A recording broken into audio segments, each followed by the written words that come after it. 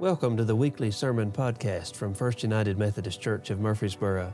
It is an honor and privilege to share this time with you. We love studying the Scriptures and feel they are central to our preaching, teaching, and living of the good news of Jesus Christ, the gospel. Our mission here is to grow disciples of Jesus Christ who know Him, love Him, and serve Him for the transformation of Murfreesboro and the world. It is our prayer that God would use our preaching and teaching to do exactly that. If you have questions, thoughts, ideas, or just want to talk a little bit more about what you've heard today, we love to hear from you. Most of all, know that you are in our prayers as we listen together. Now, let's dive in.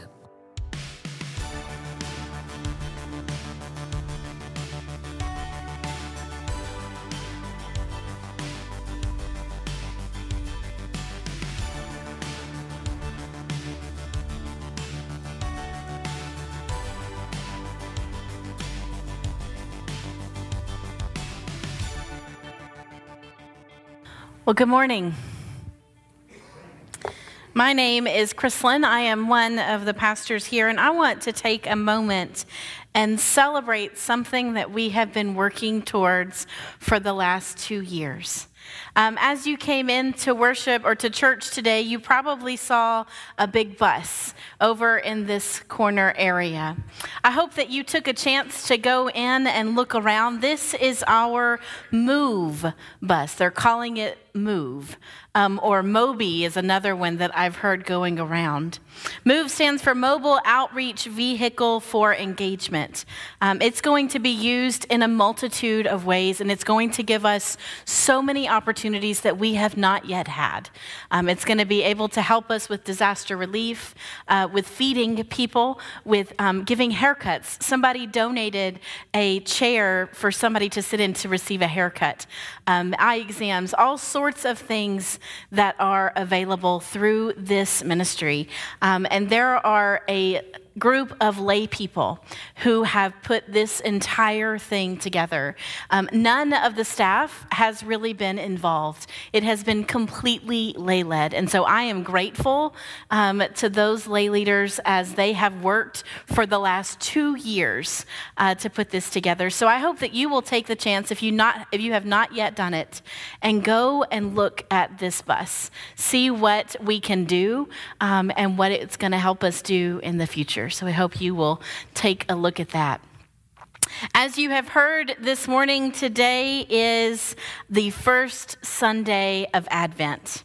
For those of us who might be unfamiliar with Advent, it's the 4 Sundays prior to Christmas, which this year will end on Christmas Eve. It is a time where we prepare for and anticipate the coming of the Christ child.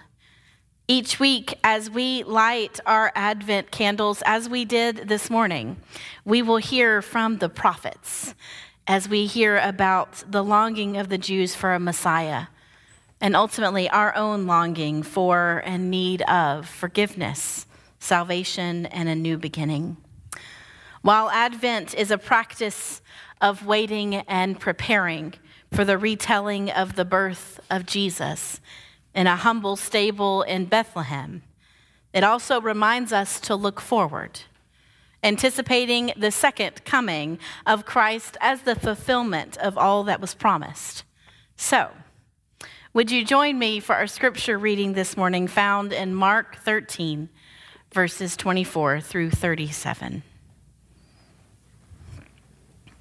But in those days, after the suffering, the sun will be darkened, and the moon will not give its light. And the stars will be falling from heaven, and the powers in the heavens will be shaken. Then they will see the Son of Man coming in clouds with great power and glory. Then he will send out the angels and gather his elect from the four winds, from the ends of the earth to the ends of heaven. From the fig tree, learn its lesson. As soon as its branch becomes tender and puts forth its leaves, you know that summer is near. So also, when you see these things taking place, you know that he is near at the very gates. Truly, I tell you, this generation will not pass away until all things have taken place. Heaven and earth will pass away, but my words will not pass away. But about that day or hour no one knows, neither the angels in heaven nor the Son, but only the Father. Beware, keep alert, for you do not know when the time will come. It is like a man going on a journey, when he leaves home and puts his slaves in charge, each with his work, and commands the doorkeeper to be on his watch. Therefore keep awake, for you do not know when the master of the house will come, in the evening or at midnight, or at cockcrow or at dawn, or else he may find you asleep when he comes suddenly. And what I say to you, I say to all, keep awake. The word of God for the people of God, and so we say, thanks be to God. Would you pray with me?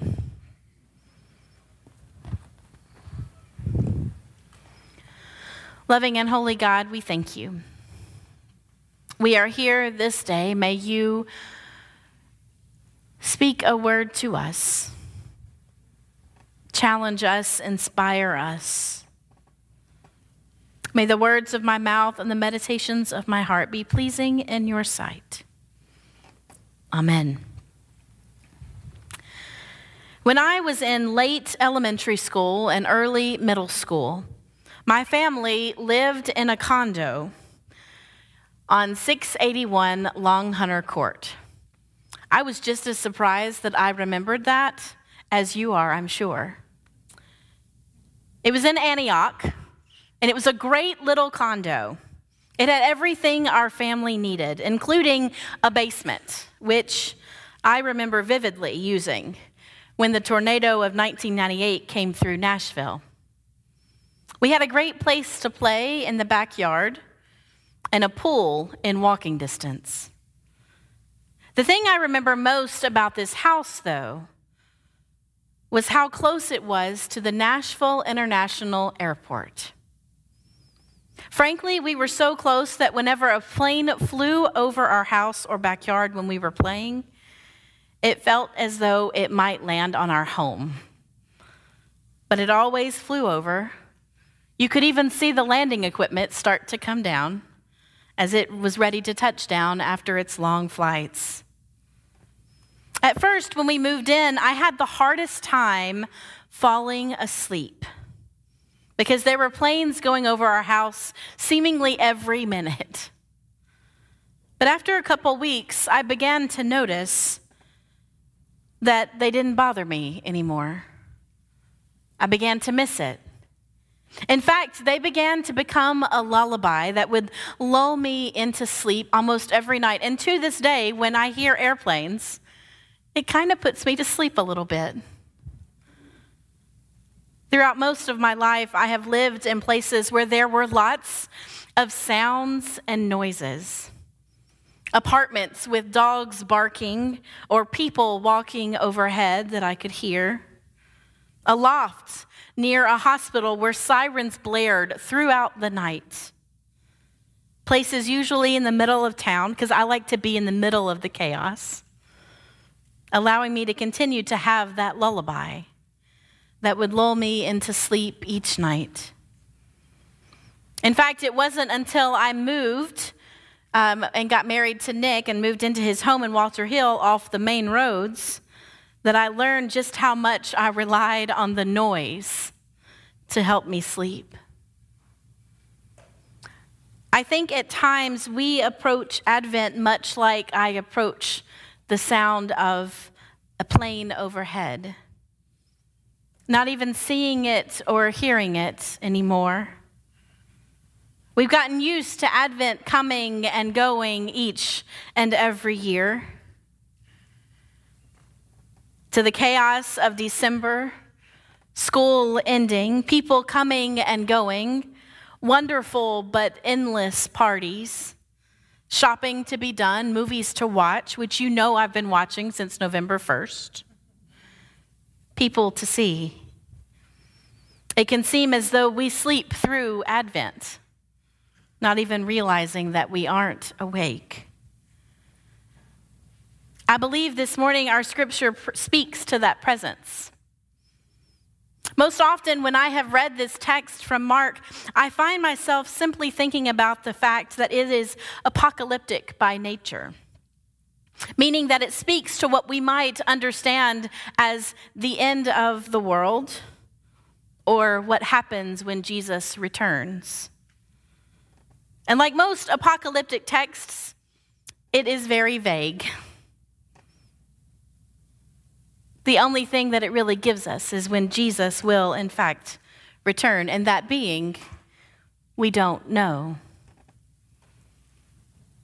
As many of you may know, the understanding of the early Christians who were receiving this word and the disciples was that Jesus would return in their lifetime. That was their thinking, that it wasn't going to be long. It was urgent. They had to do this now. I don't think they thought that we would still be waiting a couple thousand years later. Yet here we are, waiting.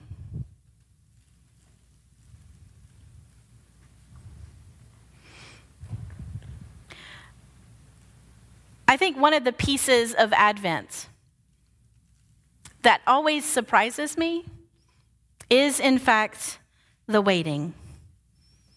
The wait and see. We come expecting the Christ child to come as he comes every year because it's what we've always done. We come to Advent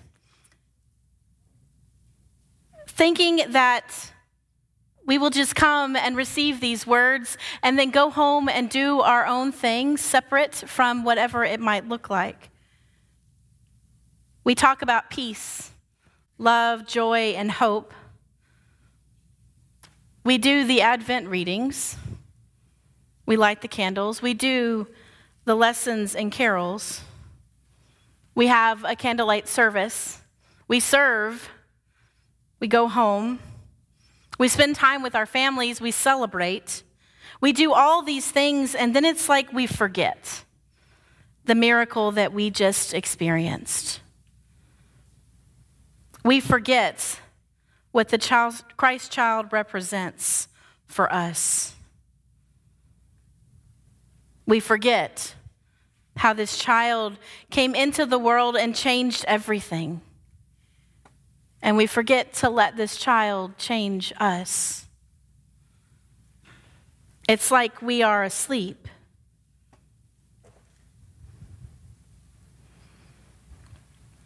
In doing all of the things and saying all of the words and experiencing all of the expectation that hope brings us, and we find hope in these words today through a fig tree. Something that I don't know that we really think much about, because I don't know about you, but I don't like figs.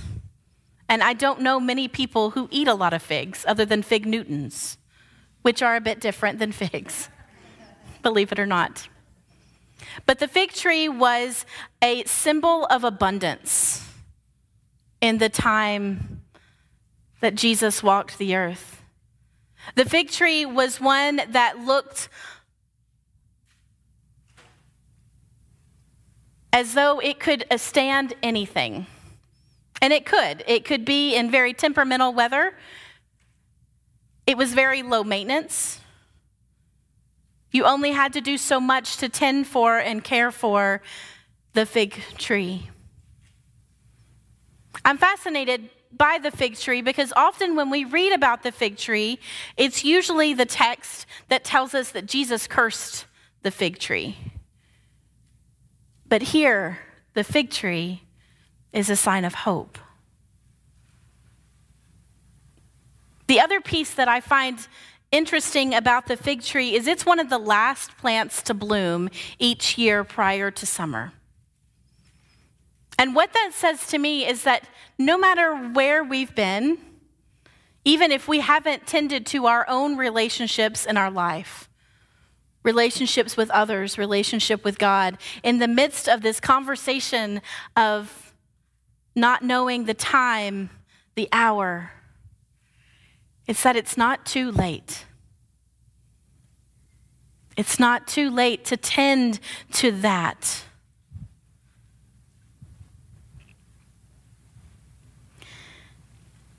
Each year when we come to Advent,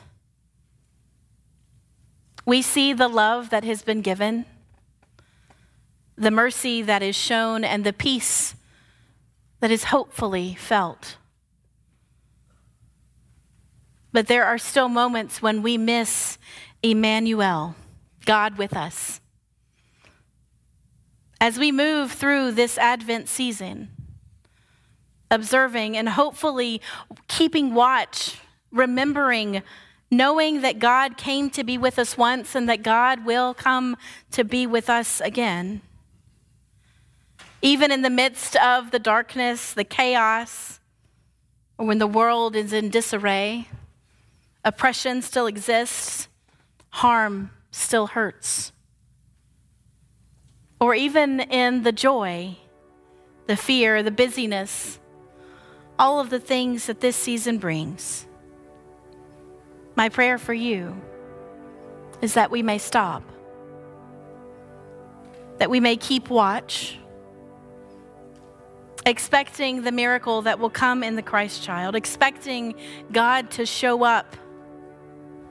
May we be awake,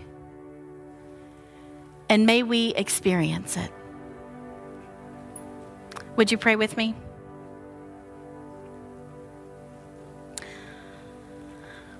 Loving and holy God, we thank you for what you have given to us this day. We thank you for the peace, the hope, the love, the joy.